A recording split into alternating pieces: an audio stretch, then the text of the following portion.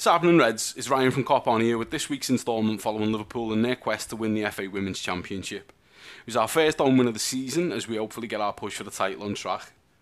There were a few changes from the goalless draw with Bristol City as Rachel Laws was recalled in goal and we switched to a back three in the absence of the suspended Niamh Faye. We started like a house on fire and got a goal after just 2 minutes through Taylor Hines. And for me, it's a great goal from Hines, but a lot of the credit for it needs to go to Mel Lawley, as it's a direct running on the ball, carves Palace open, and then she waits this pass into Hines. It's lovely, it's perfectly weighted, and then Hines comes onto it and just finishes into the bottom corner. Starting right as well.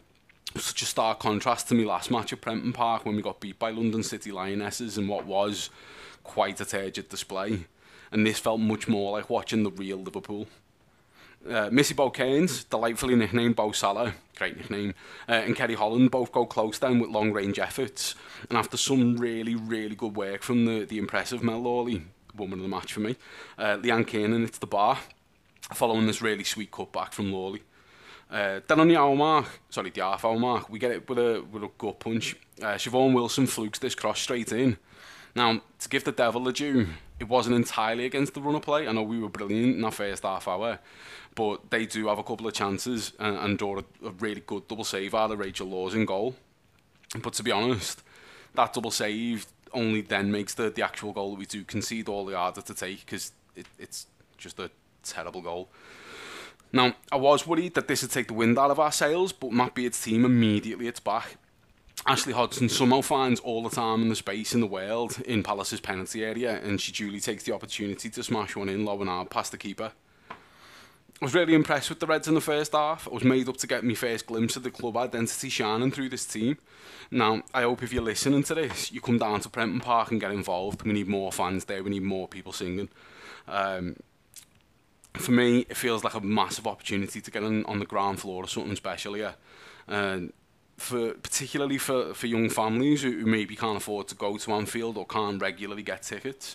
Like adult tickets, an adult season ticket's just 60 quid, which is about the cost of a regular season game. And even an adult and child ticket, season ticket's only 75 quid, so get yourself down there.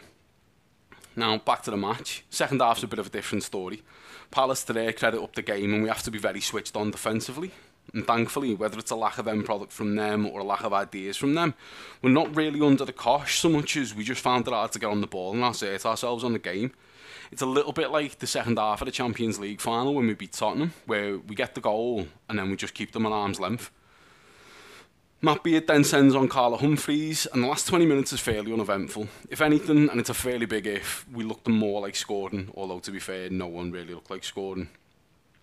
Going forward, we'll need more performances like the first half today if we're going to overhaul Durham and Sheffield United at the top of the table. If we want to get promoted to the newfound bright lights and TV cameras of the Women's Super League, we're going to need to see more performances like this. It was good to finally see one, and it's amazing what a win can do for your prospects. So up the Reds and adios, Lars.